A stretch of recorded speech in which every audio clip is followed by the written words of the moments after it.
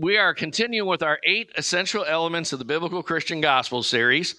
We are on element 5 for approximately the 9th week. And this is the 29th lesson overall in the series. And we're probably nearing the halfway point. We'll probably, at least by lesson 40, we'll be halfway home. So hang in there. This will be well worth it. So if you look at Roman numeral 1, you'll see the 8 essential elements. I'm not alone in this. Many people have said that progressively since approximately the 1890s, by the time the full effects of what was called the fundamentalist modernist controversy had kind of worked its way through the church, that modern ways of looking at Scripture had resulted among conservatives in a very reduced version of Christianity, in a very reductionist view of the gospel. And so what we're really attempting to do here is put some fullness back into the biblical gospel. That's the point. We spent Roman numeral 2, the first 20 messages dealt with elements 0 through 4. And we really tried to talk about the fact that, there's a concept called reading the reverse negative. If the Bible says thou shalt not kill, reading the reverse negative means that people kill. And it also means that God values life. So if there is good news, then there must be bad news. And it is the primary reason that we Christians are finding it hard to understand why nobody's interested in our good news is because both the secular world and the secular humanistic ideas of the last century and a half and the church ideas of the last century and a half have negated the bad news. And, if Roy sets 12 new records this week in his sales and 20 other great things happen in his life and so forth, and he goes to the doctor for a checkup, and the doctor says, I think you're going to live another 100 years or so. And then I say, Roy, you really need to hear some good news. He'd be like, you're kidding me, right? So if we don't know the bad news, the true news of really who God is and who we are in relation to him, we won't be interested in the good news. And so that's kind of what we looked at for the first 20 messages. Since then, and so, we have all these gospel conceptions that are designed to say that Jesus is the mediator and the bridge of the gap, but that no one wants to hear that if they don't think they've got a gap. If they think, I'm okay, you're okay, life's working, I've found ways to cope. So, now, in the last 8 weeks, we started an introduction to the subject of Christology and theology. There's various subsections. And theology is not a big word. It just means the study of God's Word. And within the study of God's Word, you can break it down into topics. And one topic is Christology, the study of Jesus Christ. So, 1 Timothy 2, 3 through 6 says that God, our Savior, who is Jesus Christ, desires all men to be saved and to come to the knowledge of the truth. For there is one mediator, you might say there's one bridge, there's one reconciler, also between God and man, the man Christ Jesus, who gave himself. He didn't come to be served, but to serve and to give his life as a ransom for many. Excuse me. So, as we get into this thing of Christology, now we're moving down to Roman numeral 4. Jesus, at a certain point, took the disciples. I can't get into all the reasons why. You can listen to my podcast from a while back called Mountains in Matthew. But he took them to the base of the mountain that King Herod had his castle on. And it was very symbolic and intentional. And he said, who do people say that I am? And because everyone has to have an opinion about who Jesus is. He's an undeniably historical figure. Who would have thought that we would actually have a modern time with guys like Dan Brown, who, and shows like the In Search of the Historical Jesus, as if he didn't exist. That could only exist in a culture that doesn't read much, and that has never been trained in how to think critically or to know how to look at an argument as to whether it's true or false. It's absurd. The resurrection of Jesus Christ would stand up in a court of law. It's an undisputable fact. There's abundant evidence behind it. So, let alone doubting whether there was a Jesus. And even secularists know that no person has changed the course of human history more than the Lord Jesus Christ. So, the issue's not if there is a Jesus. That's really for kind of Looney Tune crazy people off on the fringe somewhere, although you should still love them and try to help them come back from Looney Tune-ness, Planet Looney Tune or whatever. But the real issue is, who do you say I am? And all of life falls or rises on who you say Jesus is. Even as a Christian, your walk with God will depend on who you think Jesus is. You can be a Christian and have a diminished view of Jesus in your mind and in your heart and in your experience. And it will be getting the biblical Jesus both in your mind and in your heart and in your experience that will revolutionize your walk with God. So that's what we're kind of looking at in these in the last 8 weeks. We've looked at a number of things about who Jesus is. Today we're going to continue in that line. I think we'll be on this maybe 8 or 10 more weeks, this who is Jesus. Hebrews 3:1 is a really cool verse that just starts with 2 words: consider Jesus, the apostle and high priest of our confession, which means think about Jesus. So you're in good biblical grounds to spend some time thinking about Jesus. All right, so let's get in today. Today we're going to start what I'm hoping I can get done in 3 weeks. We're going to start looking at the ministry of Jesus Christ. Now, today we're going to look at 2 particular aspects. I forgot to change the line there next to the 5. We're actually going to just look at the first 2 on that list: declaration and disciple making. I decided that was too much material to get into community building or the fact that he brings a full, not just theoretical salvation. That's what we're going to get into next week. So today I want to look at the ministry of Jesus from 2 points of view. That he made declarations at the outset of his ministry and throughout it to the end. In fact, you should be familiar with that because we spent 2 weeks on the I am declarations of Jesus, when he basically said, I am that I am, and he made himself equivalent to when Moses said to God, who shall I say sent me? And God answered in Exodus 3:14, I am sent you. Jesus says I am nearly 40 times in the Gospel of John. So we looked at that for 2 whole weeks and covered 20 some of those sayings. So you're familiar a little bit with the concept of the declarations. Then we're going to just give a kind of an introduction to disciple making and something that's needs to be recovered in our day. We have discipleship groups, but it's kind of like our understanding of grace and many other subjects. It's true and biblical, but it just doesn't go far enough in terms of what real biblical discipleship is. So we'll look at Jesus and how he made disciples. Now, before I do, I want to remind us of 2 things we've covered. First thing is just the magnitude of our master and his ministry.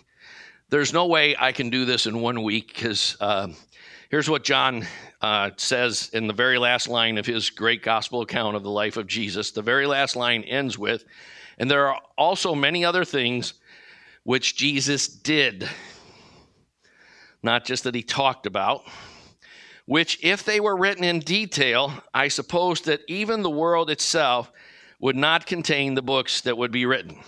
So I'm in pretty good company, I think, with saying I can't cover this in 1 week.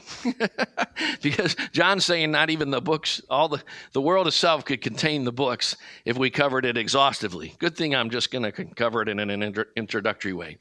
In Acts 1:1, Luke starts his great treatise on the history of the early church by saying, the first account I wrote to you, Theophilus, there's a debate whether that's a real person or a symbolic person, because Theophilus means lover of God, about all that Jesus began to do and teach. Jesus always did what the priests of the Old Testament were called to do. He always did what the prophets did. He always did what the judges and kings were supposed to do, many of whom did not do these things, but some of whom, like Ezra, in Ezra 7:10, it says that Ezra had set his heart to study the law of the Lord, to practice it, translate do it, and to teach it in Israel. And Jesus very clearly did it before he taught it. We all have a little bit of a gap in our experience where we teach more than we do. And so part of what we're trying to do in terms of growing in the Lord is to narrow that gap. Over time, because the goal of the Christian life, Jesus said, if you've seen me, you've seen the Father. Can we say that? Paul said, be an imitator of me as I am as Christ. He actually went so far to tell Timothy, the things that you've observed, learned, and seen in me, practice these things, and the God of peace will dwell with you. Can you say that when you're witnessing to someone? Just live like we live, and you'll have all sorts of abundant life that Jesus came to give. So, all the things Jesus did couldn't be contained in the world itself. I'm going to try to give you an introduction to it in 3 or so weeks. 1 Corinthians 2:15 through 16, Paul says, we're a fragrance of Christ to God among those who are being saved and among those who are perishing. For we are a fragrance of Christ to God among those who are being saved. To one, we're an aroma from death to death. Skip back up a line. To the other, an aroma from life to life. And who is adequate for these things? Or ESV and New King James say, who is sufficient for these things? And he goes on to talk about in chapter 4 that our sufficiency is from God. And he says an amazing thing. We have this treasure, that is the life of God, the wisdom of God, the insight of God, the knowledge of God, supernatural, transrational, beyond human experience things. We have this kind of treasure in jars of clay, some translation, in earthen bodies, so that the excellency of the power may be of God and not of us. You know, as the Christian life, Paul rebukes the Corinthians because they're living like mere men. So you really, sometimes you need to take stock of your life. Sometimes say, is my life like living like a mere human being? That should not be the case for a Christian. Now, so the first thing I just want to say is that, Jesus' ministry, we're not anywhere going to near do it justice in 3 weeks. We're just going to scratch the surface, hopefully getting you a start. What I try to do when I teach, by the way, is I try to give you glasses so that if you're a diligent studier of God's word, you'll get more out of it when you study it. I don't try to cover anything exhaustively. I try to help you begin to see, and the payoff will be if you can remember the things we teach while you're studying and taking your study to another level. So, second thing I want to remind us of that we talked about, I think 2 weeks ago, is that Jesus is our principal pattern. Now, I couldn't decide whether I wanted to use the word primal, principle, but he's the pattern. All good alliteration. We remember we covered in the Logos and the I Am teachings what an archetype in a quintessential meant, and archetypical and so forth. He is the model for everything. The church, discipleship, what it means to love God. Jesus is the model for everything. The progression of the Christian life, Jesus was born of the Spirit. He was later water baptized and encountered the Spirit in a much greater dimension when it descended on him like a dove. He went through a testing process that we talked about. That was the whole message last week, Jesus' temptation in the wilderness, until he came out doing the things that we're going to start to talk about today. So, again, Jesus said in John 13, if I, the Lord and teacher, washed your feet, so you also ought to wash one another's feet. I gave you an example, and that Greek word could be translated a type or a pattern or a model. I gave you the prototype. If you want to know what a human being should look like, study Jesus. If you want to know what a Christian should look like, study Jesus. If you want to know what your life should look like, study Jesus. Don't look in your navel and contemplate, being all circumspective and this kind of thing. Study Jesus.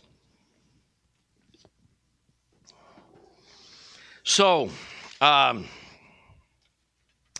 Peter talked about how Christ left us an example by his suffering. Not a preachable point in our day and age if you want to sell any books or anything. But hundreds of commentators point out that we don't have any theology of suffering in our time. All right, so let's flip over and actually get into Jesus' ministry for the remaining 28 minutes. Of course, John's not here, so I could be a little ornery. And Jason must have gone downstairs. I might as well just get a button. There was a preacher friend I used to have that he used to put a lifesaver in his mouth every week. And when the lifesaver was fully dissolved, he ended his sermon. It was over. One week he accidentally put a button in there and spoke for 3 hours. But no, just a joke. No extra charge. Jesus begins his ministry by announcements, by declarations, by proclamations. When we use the word preach, I kind of hate that word, to be honest, because we've kind of religiousized it, and we think of something that we do only in the church, only to Christians. The evangelist comes and preaches to the Christians to have a revival to try to get the Christians saved or whatever. I don't know all the logic of it, but that's kind of what we think about with preaching. Jesus made these declarations both in the synagogue and in the marketplaces. He made them on the Sabbath day in the synagogue, as we'll see, and he made them on the mountaintops. And he one time got in Peter's boat and put it out a little bit from the shore so no one could crowd him, and spoke from a boat. So, and what he said was declarations. We have a tendency to share the gospel like some people sell Girl Scout cookies. You wouldn't want to buy any Girl Scout cookies, would you? That's not a great technique. Jesus declared the gospel of the kingdom. And it was like a sword coming down. You're going to get on one side of the blade or the other. And here's the gospel of the kingdom. You can accept it. You can reject it. You can't alter it. And you can't, no matter how many books you print in Christian bookstores and how many Christian TV shows, you can alter it in people's minds and hearts, but it's still going to be in the Bible and in the gospel. And with diligent study and a people who take it seriously, it can be restored because the foundations are always the Lord Jesus Christ himself. So let's look at some of these things. Jesus declares his identity and mission. It's been hanging around Logan too long. Jesus declares his identity and mission in the synagogues of Nazareth and Capernaum.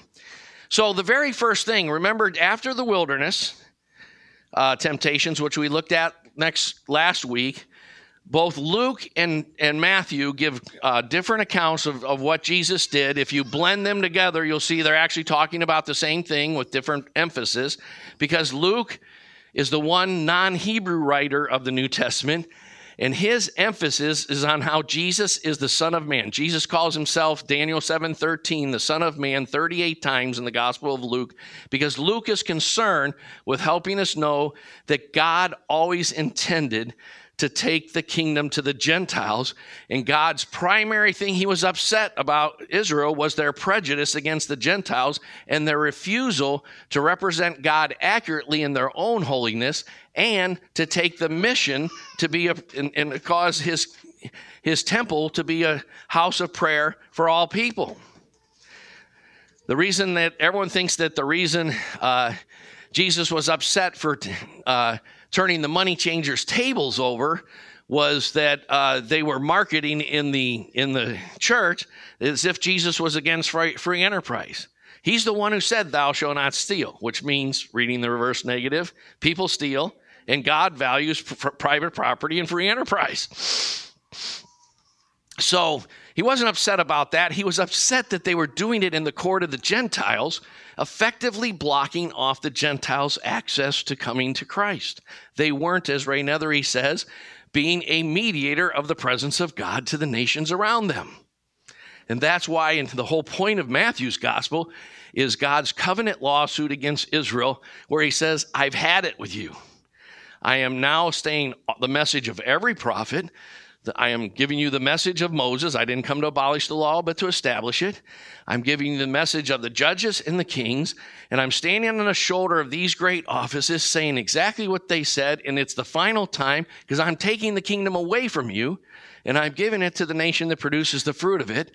And that's the whole point of the climax of Matthew from chapter 21 to 25. So both Matthew and Luke have some different emphasis they're going after in their gospels. So Luke says this, "And Jesus came down to Capernaum, a city of Galilee." If you know anything about Israel in the time of Christ, I wish I thought about getting a map on a PowerPoint, but Israel had three main sections. The northern section was called Galilee, and in it was Nazareth, Capernaum, the Decapolis, and so forth.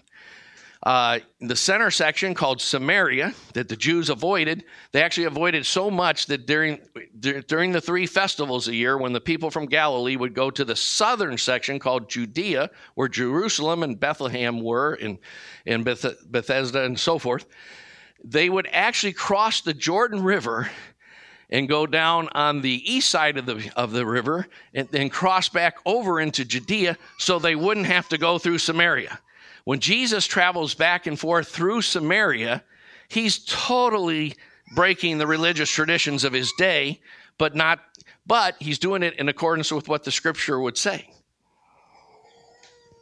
By that very actions, he's saying you guys are interpreting the scriptures wrongly. And that's why he speaks to a Samaritan woman. So, Jesus starts his ministry in Galilee where he was from. He was from a city called Nazareth. And Capernaum was a nearby city that most of the original four disciples, Peter, James, Andrew, John, were from Capernaum. And he was teaching them on the Sabbath, and they were amazed at his teaching, for his message was with authority. Matthew adds, unlike their scribes, unlike the teachers of his day. On the one hand, some people think this. On the other hand, some people think this. I don't know. Luke 4.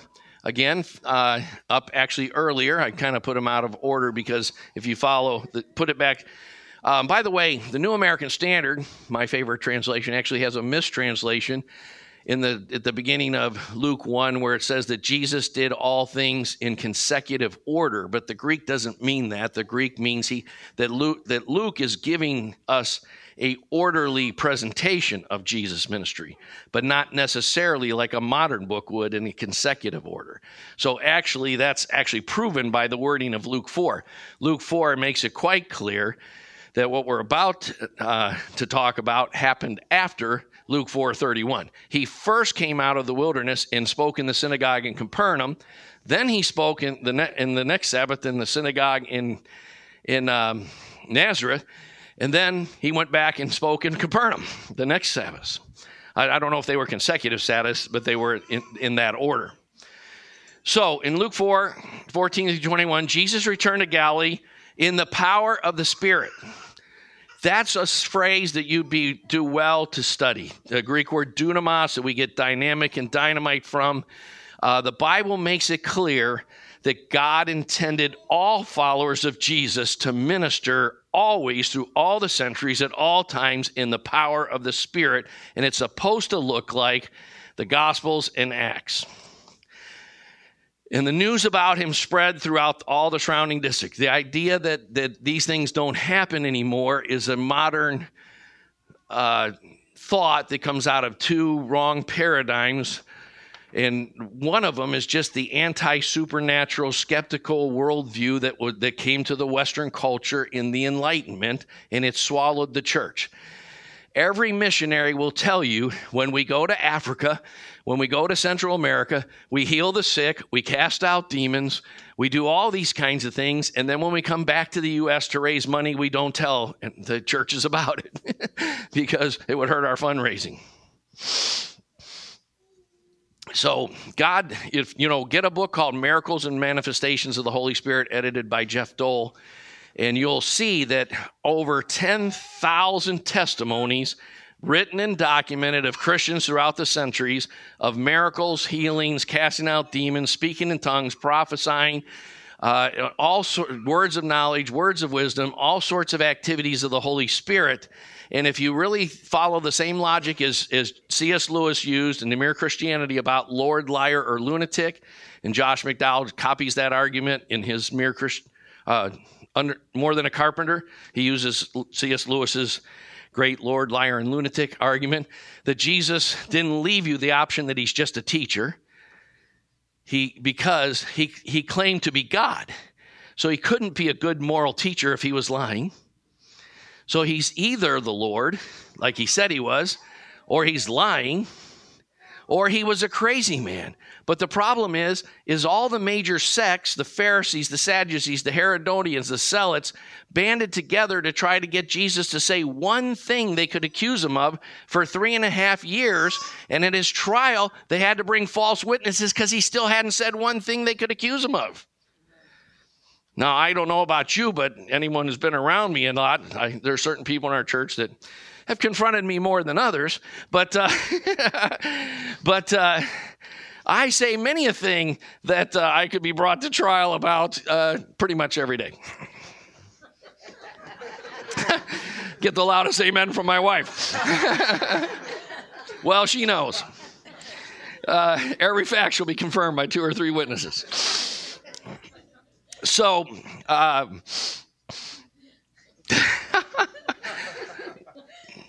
right, so Jesus comes back to Galilee in the power of the Spirit. The news spread about him throughout the surround, and he began to teach in their synagogues.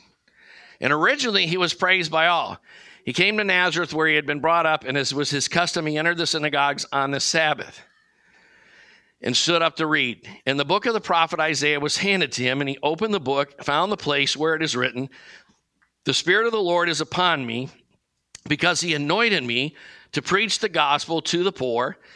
He has sent me to proclaim release to the captives and recovery of sight to the blind, to set free those who are oppressed, to proclaim the favorable year of the Lord." And he closed the book, actually the scroll, gave it back to the attendant, and sat down. And that sometimes, by the way, is translated wrongly in English translation, the ruler of the synagogue. There was no ruler of the synagogue, but there was an attendant of the synagogue. And the eyes of all the synagogue were fixed on him. And he began to say to them, "Today the scripture has been fulfilled in your hearing."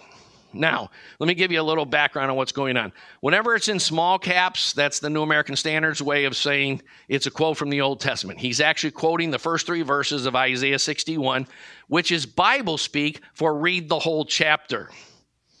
Whenever the New Testament quotes the Old Testament, it's assuming that you know and that you know it in context. So when you read quotes from the Old Testament from the New Testament, go back and read that chapter that it's contained in. Get it in some context. So, secondly, when it says that on the Sabbath, as was his custom, Jesus grew up in Nazareth. In Nazareth, as we're going to teach in the second service today, we're going to talk more. I'm going to do actually part 2. John doesn't know I may turn his message from last week into a series, but now it's a 2-part series on catechism. And we're going to look at how they catechized youth In the days of Jesus in Galilee, Ray's good friend Kevin Springer wrote an article that Ray was good enough to send me that helped me understand this a little better.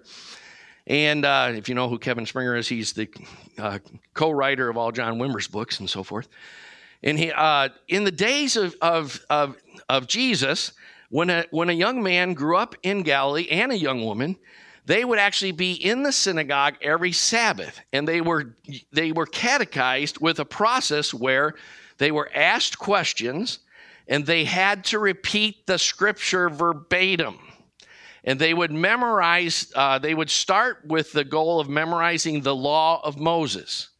When they had memorized Genesis, Exodus, Leviticus, Numbers, and Deuteronomy, as we call them now, then they started memorizing all sorts of portions of the rest of the scripture, which the Jews sometimes called the Psalms and prophets. In other contexts, they just called the prophets, the law and the prophets. But the foundation was to memorize the first 5 books of the Bible. Every Hebrew youth had that memorized by the age of 12. The ones who got invited to follow the better rabbis, it was because they showed great promise by having most of the rest of it memorized. So when Paul was asked to be a disciple of Gamaliel, the leading Pharisee and rabbi of his day, it's because Paul had the whole Old Testament memorized by the age of 12. Take that to your catechism classes today. When we work in the schools and so forth, we're trying to get people so they can read by the age of 12, let alone have it memorized. So once a child hit 12, if they had their catechism memorized, they were eligible to enter the world of adults. The Jews still call that bar mitzvah today. And in Luke 2, when Jesus is taken by his parents, as they all did for the 3 great festivals of the year, and he's taken by his parents for Passover to Jerusalem, and they go back in the caravans, Jesus decides to have his bar mitzvah right there in the temple with the leading scribes and Pharisees of his day, and he's in the temple asking them questions, and they were asking him the catechism questions, and they were amazed at his answers, not only for the memorization, but the process was, when you were of age, you not only had it memorized, but you would quote a portion that's memorized, then you would comment on it. And that's exactly what Jesus is doing in this passage. Now, there's actually debate as to whether, because in the synagogues, there was actually a regular schedule of which adult was to comment. And so there's a debate as to whether Jesus actually, this was his week. Or there was also a tradition that if rabbis came through and so forth, they would ask them, would you like to read a portion and would you like to comment? Now, there's some debate as to whether they had to stay with the scheduled readings or whether they were free to choose their own readings. Likely, God in his sovereignty caused Isaiah 61 to be the scheduled reading. And likely, Luke is just giving you a snippet, and he actually read the whole passage. But then Jesus gives his first sermon. He has quite a different gifting than I do, because he was able to give his sermon in one line. You'll never get that out of me. I promise. Jesus hands him back the scroll, and his sermon is, today, this scripture has been fulfilled in your midst. Now, later, in Capernaum, he builds on that and talks about and begins to announce his global ministry, and they're so upset at him that right at the beginning of his ministry, they want to kill him. But it wasn't his time or hour yet. And he announces, actually in Luke 4, he talks the whole story of how Elijah healed the widow who was not an Israelite and so forth, and he makes it clear that those who are of faith are the children of God. Abraham believed God, and it was reckoned to him as righteousness. In John 8, he rejects the religious leaders because they're rejecting him.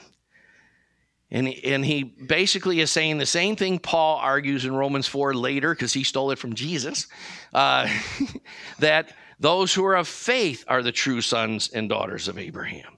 And Jesus declares that from his very first sermons in Galilee, that the gospel was meant to be for all peoples. The law is full of provisions how to bring the alien and the sojourner from other nations into the people of God. It's always been about global mission, and it was because Israel kept forgetting that God was so upset at them, and that's a warning to us today. It's about missional. They say the average Christian today, I forget the percentages, but it's way up in the 80s, has never shared their faith or led someone to Christ.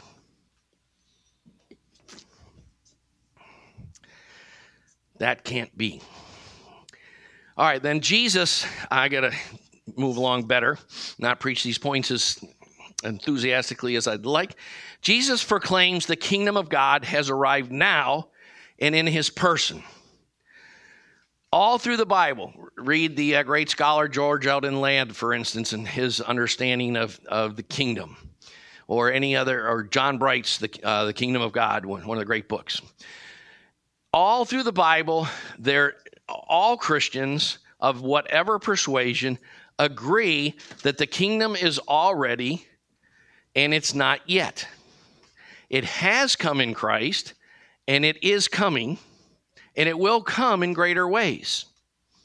The debate is over how much it has come and how much will come before he comes back again.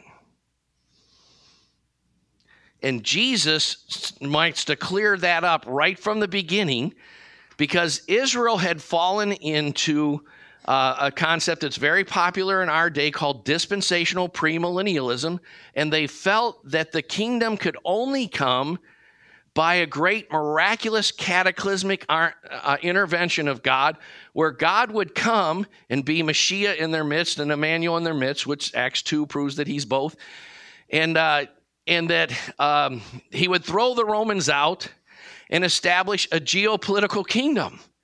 Neither the Old Testament or the New ever had that idea. That was just the idea as it is today among 95% of Bible-believing Christians, that it could only happen in some great geopolitical cataclysmic way. But the Bible's idea is it's right now in Jesus Christ. And it came when he defeated Satan in the wilderness, and it came when he began to declare who he was, and it came in his miracles, and it came in a sinless life, and it came in his trial, etc., and it came at Pentecost, and the kingdom of God is among us. And if you study church history, you'll find the groups that have emphasized the nowness of the kingdom have changed the world over and over and over again. And the groups that have emphasized the not yetness of the kingdom have went into decline and decay and began to shrink. And pretty soon we're churches full of people over 50. Talking about the good old days when we saw God move when we were 20. That's happened hundreds of times throughout church history. That's kind of the whole point. So Jesus, just again ahead of myself, let's just read the scripture for a minute. Now, when Jesus heard that John was taken into custody, he withdrew into, not Judea, Galilee. And leaving Nazareth, that's his hometown, he came and settled in Capernaum by the sea, where Zebulun and Naphtali are. From that time, Jesus began to proclaim or announce, declare, that's what the Greek means, and say, repent, which means turning away from self-determination in your own lordship that leads to sin and sins, specific sins, and turn toward obedience, submission, seeking to love and admire and worship God. That's what the word repent means. For the kingdom of God is at hand.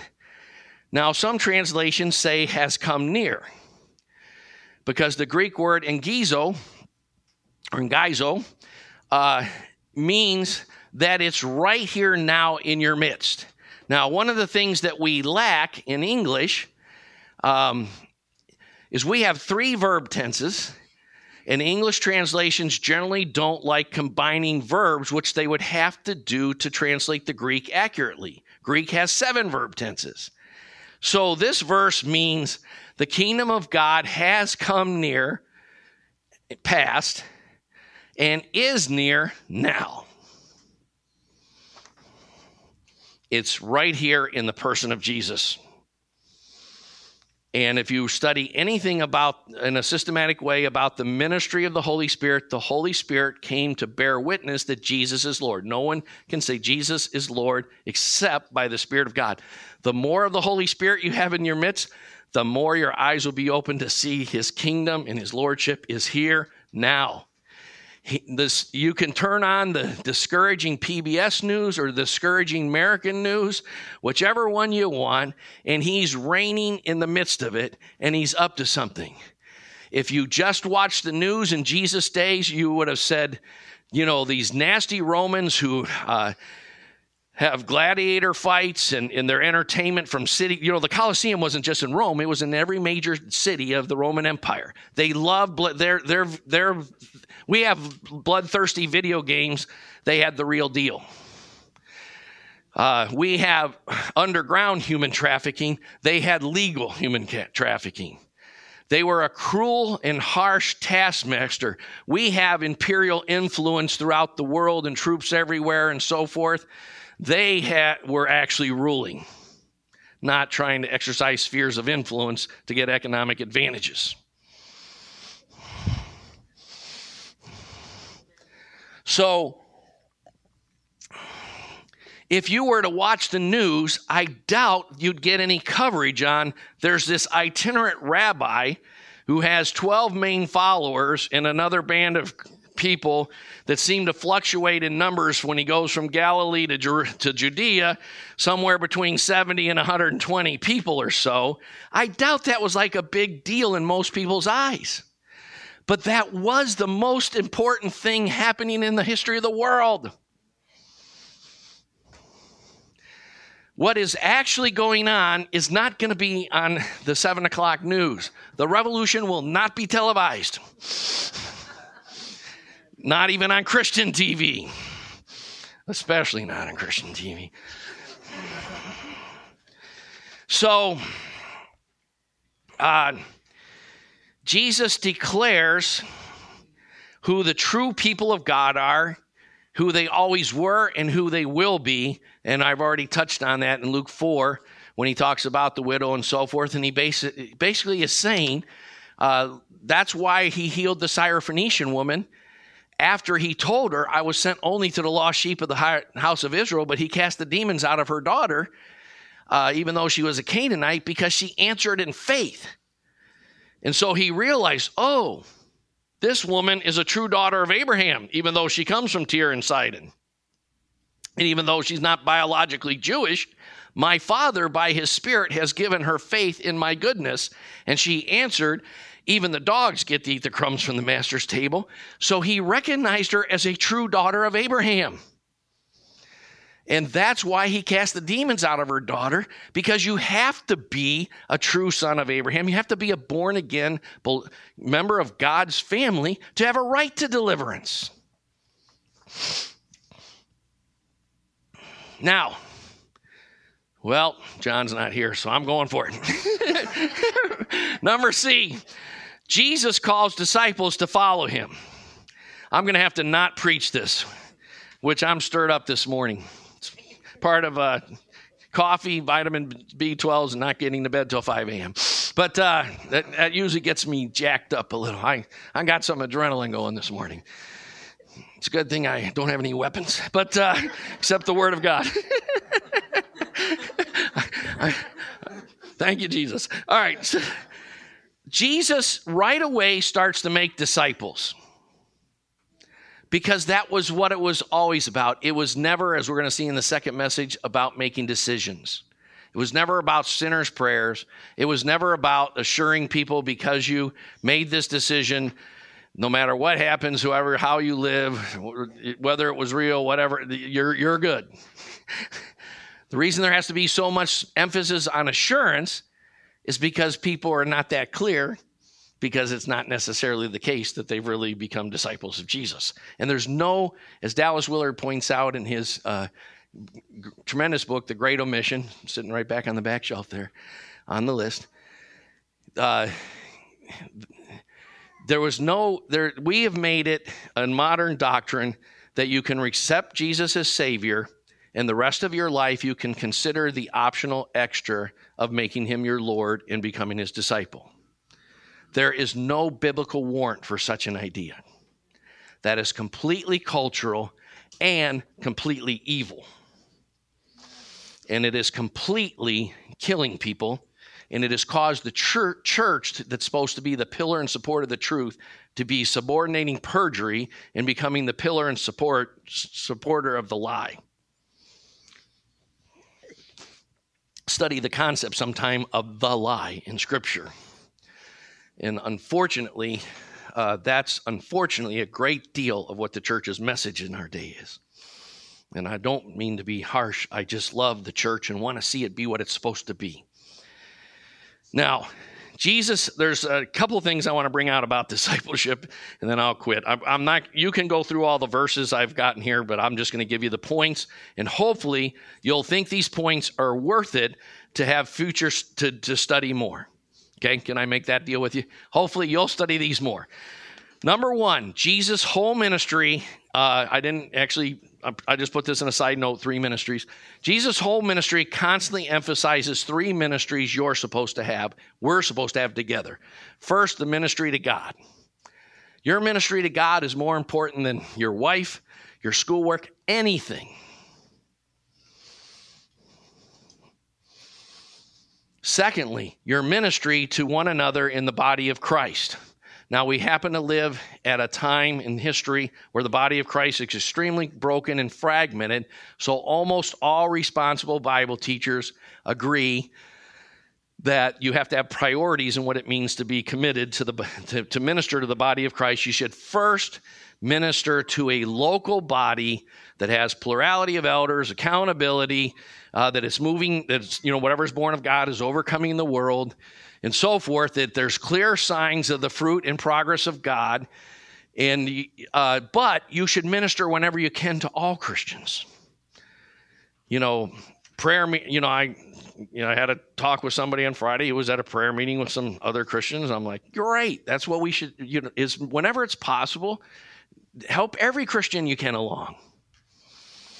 Let's be as united with our fellow Christians as we can.